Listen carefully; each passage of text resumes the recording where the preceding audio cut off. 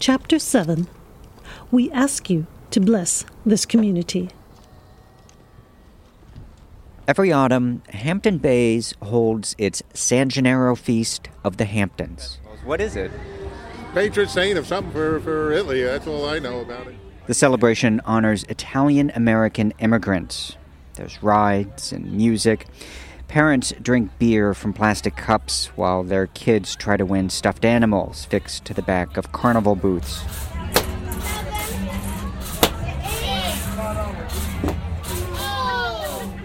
The event is a big source of pride for Hampton Bays. Well, you have Italian people, there's Irish people, there's a Latin community here, and we all have to live together, and we have to work together, and it's a good thing, and right now we're in a state where this country's in kind of fear, and the fear of the unknown, and fear of people who are different, whether it's your religion or your color of your skin or, or whatever, and we don't need that. The last thing we need is all that animosity. The organizers closed down a street and some parking lots in downtown Hampton Bays. Right next to the railroad station, there's a long row of vendors that come from all over the region. Backpacks, clutches, shaving kits. We have it. John Fortini is selling Trump paraphernalia under the shade of a tent. The sides are lined with many, many images of President Donald Trump. When I started selling the Trump hats, they would buy them, but they asked me to bag them. And lately, they're putting it on their head and walking away. No, I don't need a bag. Boom. Kind of tells you, And to be honest, I'm surprised. Like the Hamptons, I always thought it was like Alec Baldwin, Hillary Clinton. I told her, I said, I don't know about it, but let's try it. But so what was the conversation between you and your wife? She goes, I heard the Italian festival was a good fair. And I'm like, where is it? She goes, the Hamptons. And I'm like, I don't know if they're going to like us there. I said, but I'll give it a shot. And as you see, another hat goes in the bag. That's about 2 dozen today already.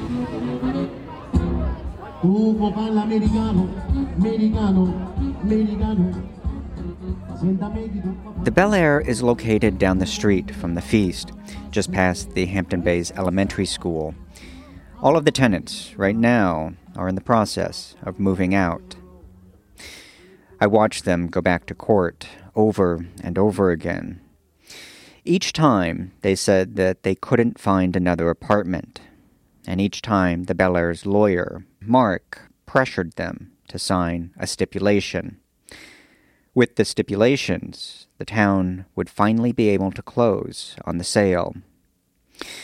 Mark didn't want me to hear him trying to persuade the tenants to sign, so he pulled them, one by one, into a small conference room outside the courtroom.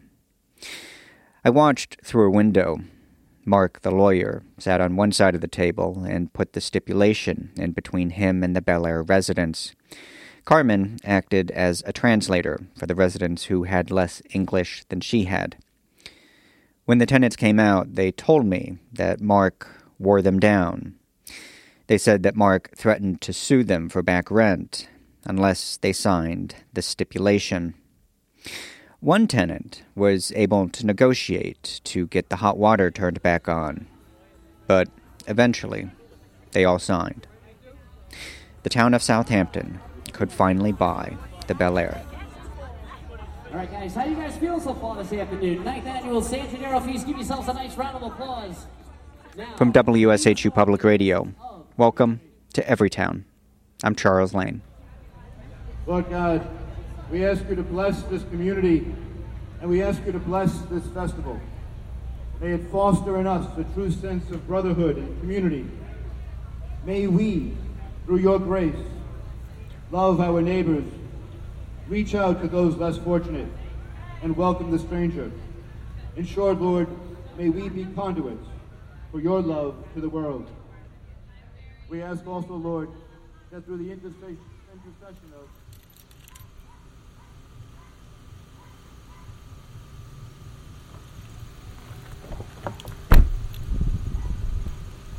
After the San Gennaro feast, I stopped by the Bel Air.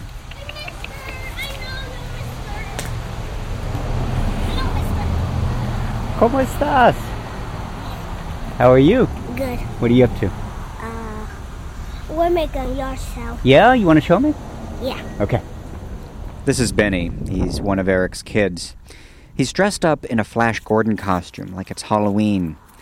Together, we run towards the yard sale, where Carmen and Eric's wife are sitting under a tree. And this is my clothes. There's mounds of clothes piled on the grass. A picnic table is covered with old children's shoes. There's a toy truck I used to see sitting in the window of one of the units. Now it's laying on the tarp like it's drying out after a flood. Have you sold anything yet? Yeah, What'd you sell? a lot of clothes and toys. No, I sell the toys. Yeah, my kids sold the toys. Here's toys. Right now I'm making more than what I make in one day to working a hard whole day. Really? Wow, that's Only in 3 hours. Carmen has found a new apartment. It's actually another motel. I just started packing, Nos dieron el papel para firmar para el primero salir. Nancy and 2 other tenants moved to the same motel. It's just on the edge of the school district border. Carmen's kids still go to Hampton-based schools. Same for Eric's kids. Only at yourself because I have a lot of stuff, so I don't just want throw out all the stuff because I have to move to a little place. Carmen's new So apartment, or motel, it's half the size of the space that she has here at the Bel Air, twice the cost.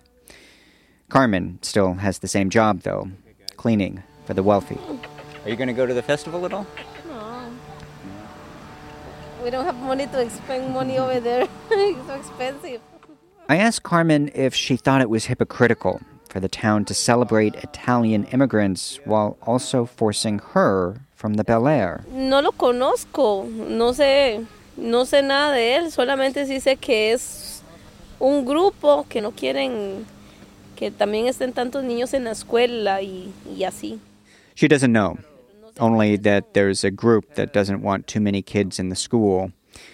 This question of hypocrisy isn't something she dwells on. No sé si es hipocresía o no, pero ya es lo que celebran aquí y en toda América. Porque St. Patrick, they're celebrating whole America. And I don't know San Genaro. But it's like an American tradition now. Yeah.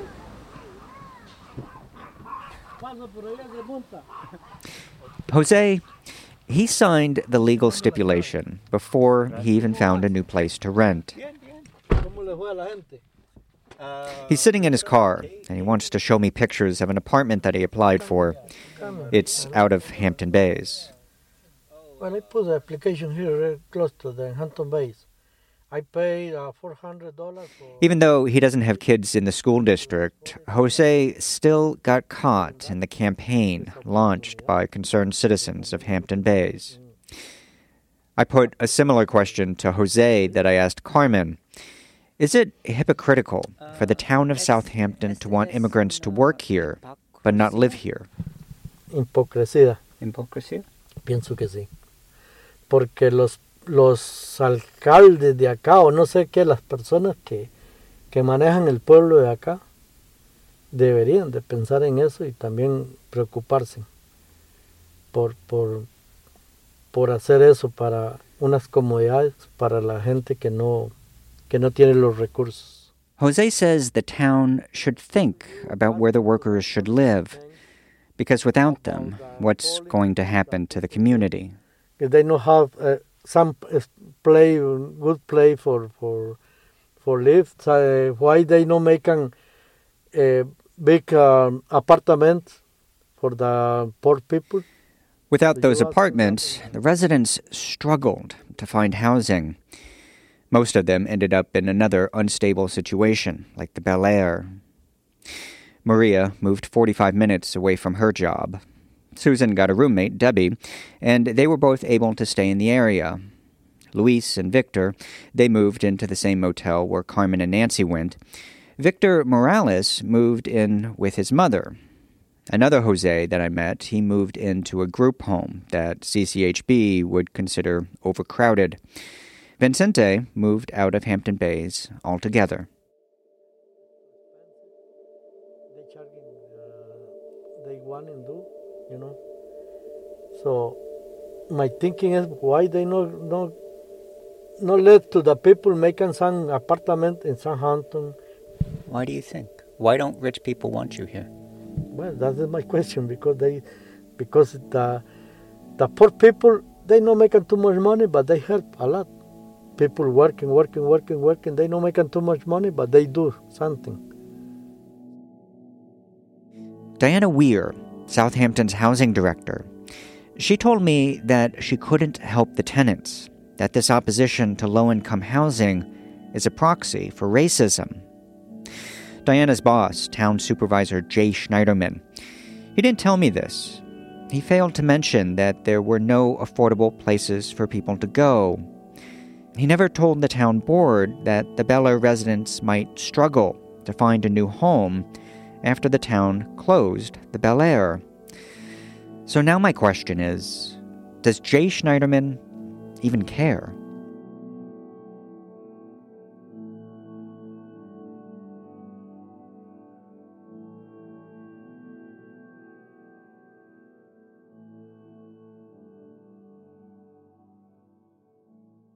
Hi, this is Rima Da'el, WSHU station manager. I know I'm interrupting your listening of Everytown right now, but I just wanted to interrupt for just a short couple seconds to say thank you so very much for listening. And if you like stories like this, help us keep them on the air with the news that you rely on and the music that moves you. Please make a gift right now at WSHU.org, and thanks.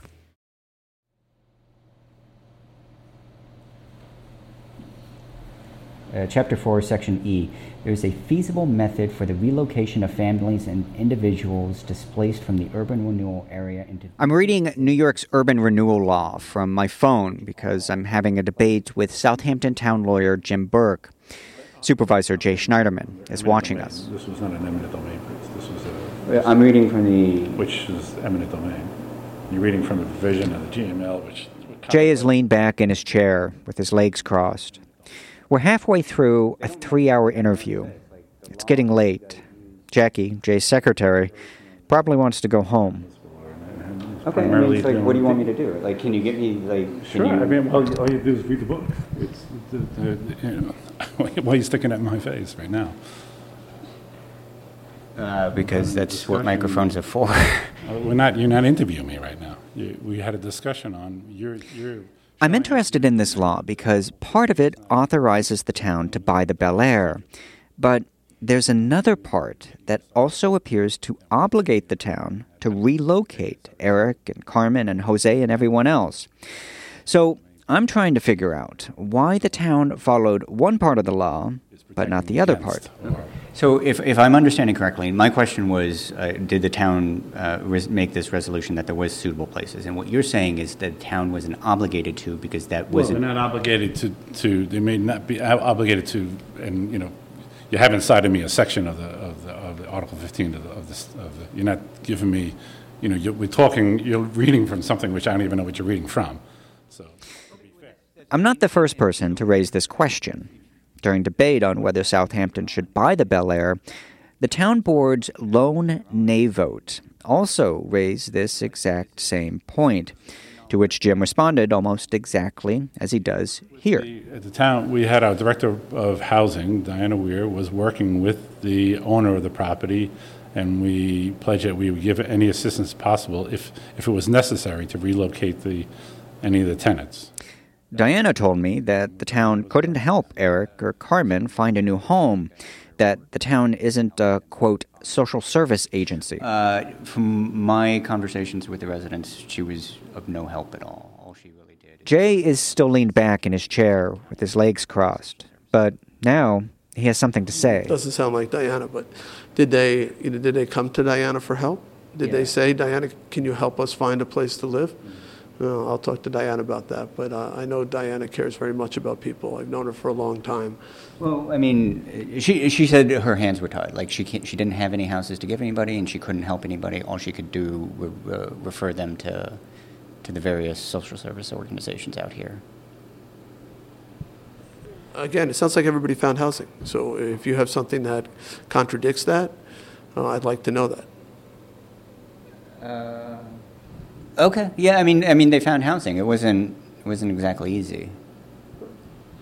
It's people, rent houses that are sold and they need to move and they find other places to live. It's never easy. It's not an easy area to find housing, but it sounds like everybody did find housing, so that's good news. Is it? Most of the people ended up in another unstable living situation. The people were just pushed to another property. Jay's apparent apathy towards what the people at the Bel Air have gone through, the missed paychecks, sleepless nights, losing their home, not caring about this is different than how Jay typically portrays himself as balancing Southampton's wealthy tourist economy and the needs of its workers.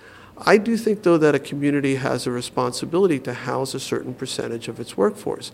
I don't want to live in a community that has lost its soul, has basically displaced the very people that it needs to operate, whether it's, Even when the wealthy fought against affordable housing, Jay says that he worked to convince them otherwise. I feel like we've turned a corner on creating affordable housing. I've been at this for a long time. And as I said, I've been sued a number of times over creating affordable housing. So even if Jay wasn't legally obligated to help the tenants at the Bel Air, I thought he might have felt a moral obligation. I would have been happy to sit down with tenants there and do my best to help them if I could. So, but nobody did. As far as I'm aware, none of the tenants there called this office. Jackie, did any tenants at Bel Air ever call this office? No. Actually, the Bel Air residents were calling.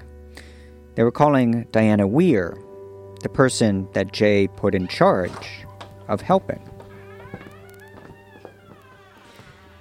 As I leave town hall, I'm left wondering, what, if anything, actually changed by closing the Bel Air? The tenants were forced out, but their kids stayed in the same school system, so CCHB and the school's campaign to lower taxes, at least with the Bel Air, that didn't really work. In fact, it was Mike Dunn and Joyce King who ended up leaving, not Carmen or Eric. The Bel Air is empty, but tied up in litigation from the CTV squad, Elizabeth, Mary, and Doreen. So Jay's plan for the Bel Air, this economic revitalization, that's on hold.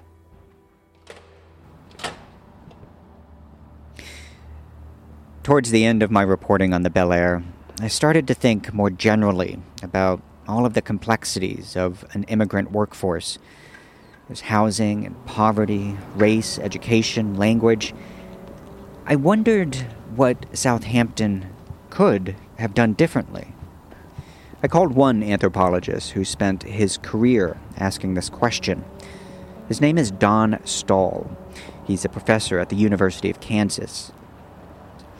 For years, he studied small rural communities that experienced a sudden inflow of immigrants. Some of these towns did well. They welcomed the newcomers who, for years now, have participated fully in the community.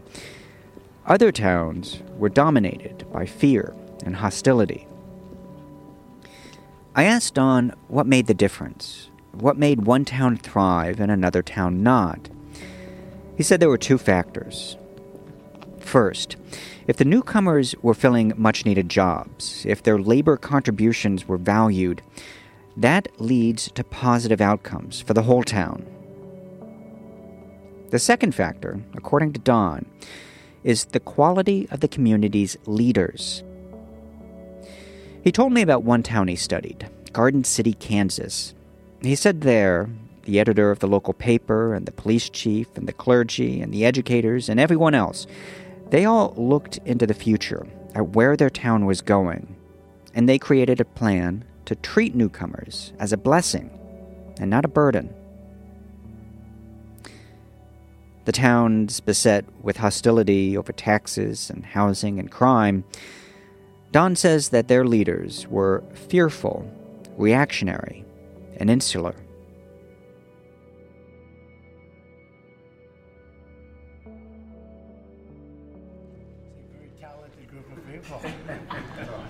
Well, thank you very much. We need talent for what we're doing, believe me.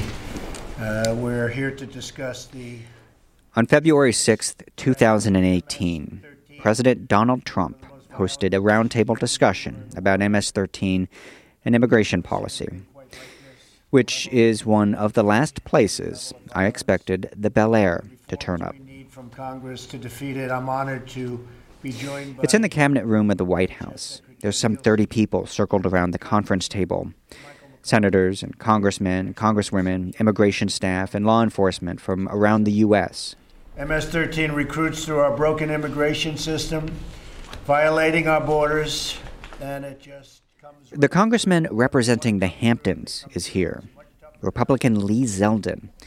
He's a longtime, reliable ally to the president. You have proven that you will do absolutely everything in your power to address a very personal issue for us. Lee is wearing a dark suit with a yellow and blue striped tie. When it's his turn to speak, he talks about people who have been killed by undocumented immigrants. Last year we had one woman in Greenport on the North Fork of Long Island who was murdered, allegedly, by a person who was an illegal immigrant. Sandwiched in between these stories of violence, Lee brings up the campaign to close the Bel Air, Mike Dunn and the schools campaign. Just last week, a school board in my district was forced to take action against its own town for $10.5 million in costs incurred due to massive overcrowding in local schools. Last year, Lee doesn't mention that this overcrowding claim is legally dubious. He doesn't mention unequal property taxes or the divide between the east and west side of the canal or the need for workers in the Hamptons.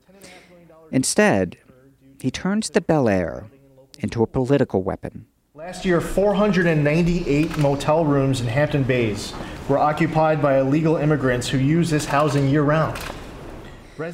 Most of the people who lived at the Bel Air are actually in the country legally. Lee doesn't offer any evidence to support his claim. His office never answered my calls or emails. Stripped of context and fact, Lee then makes another claim. And in Hampton Bays, as a result, years later, of one year after another of Southampton Town not doing the right thing with code enforcement, MS-13 is committing heinous crimes in Hampton Bays, in the town of Southampton. And we hear in the news when the horrific murder that took place. MS-13 committing heinous crimes because Southampton isn't enforcing its town codes. This is new to me. The president is nodding his head. Once again, thank you on behalf of a region of our country that desperately needed your leadership. We know that we have it. We know that you have our back. I do. And thank you. Thank you deeply. very much, Lee. Martha? Sir, thanks for the opportunity to be here, and thanks for your leadership in raising awareness on this dangerous gang. I talked to lots of people about MS-13 in the Hamptons. Police, advocates, elected officials. Only one person told me that the gang had a real presence here. This person was a member of the Concerned Citizens of Hampton Bays, who liked to brag about his connections to the White House and Lee Zeldin's office.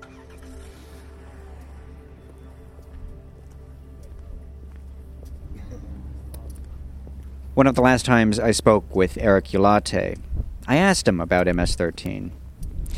He was leaving court. The town had summoned him for yet another code violation.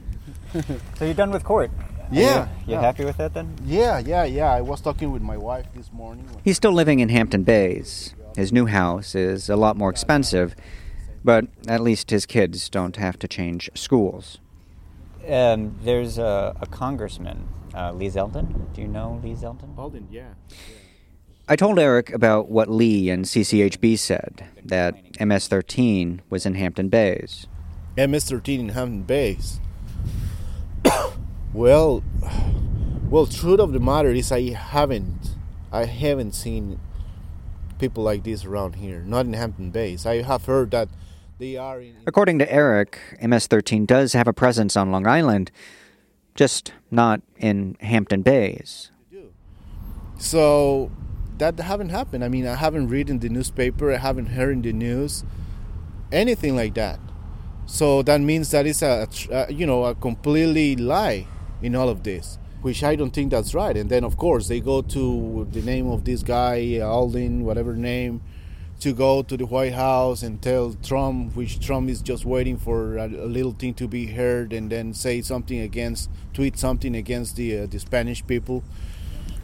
Well, it's like a chain. A chain that started with one person in one small town. From Mike Dunn to the school to the town to the White House, and then to every town. All the complaints are because of that. But you see, this is strange. I never have received a letter from... But then there's Eric's response. Before the first day, which is the Labor Day of school, we get very early in the morning, like 4 a.m. in the morning. And we go to that... Once a year, he and his church congregation pray outside the local schools. Pray for, not just for the kids, because we can do that in the house, but for the teachers, but for every people that works. We even in the town offices, we come here, all these offices from the town, we come and stay outside, and then we pray for these people, because these people, they need to change. So even when the town is chasing the people out of the Bel Air, and even though you think the school is not fair to Spanish people, you still go outside those buildings and pray? You know, it's kind of difficult to understand the thing. But this is, Carlos, this is what I see. In my personal opinion, what I see is when the people are trying to be mean with you, it's because they have a need. You know, like they have something empty. So if people comes here and try to pick up a fight with me, it's because they are trying to dump their garbage in something else, in some place.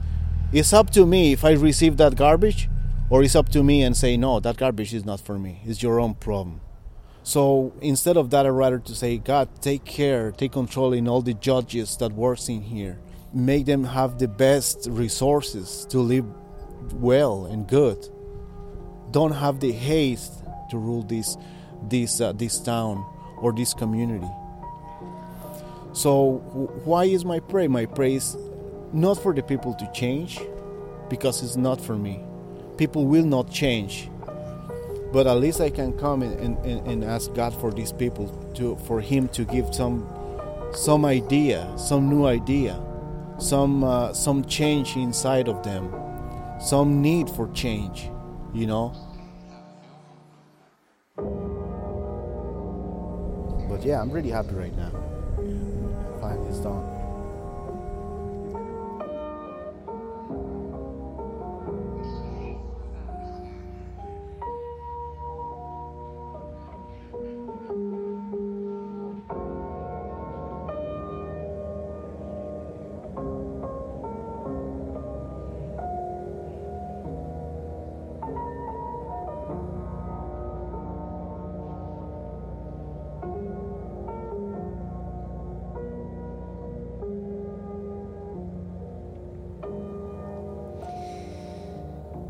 This story was written and produced by Max Wasserman and edited by Ann Lopez.